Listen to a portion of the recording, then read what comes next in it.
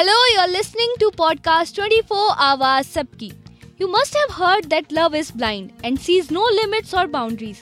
However, a teenage girl in Assam took this saying too seriously when she crossed all boundaries of foolishness and took extremely bizarre steps to prove her love. A 15-year-old girl in Salkuchi district of Assam injected her boyfriend's HIV-positive blood into her body to prove her true and deep love. The minor girl met her boyfriend on Facebook.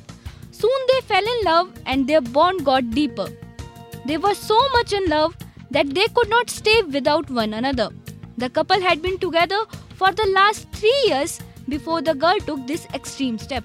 The girl had also tried to flee with her lover multiple times in the past. However, she was always brought back home by her parents. This time, the girl took it so far. She did something which nobody could have imagined.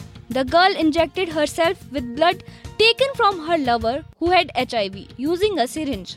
The girl is hospitalized now and doctors are currently keeping an eye on the girl's health. The girl's family also initiated legal proceedings against her lover, and Hajo police have arrested her boyfriend.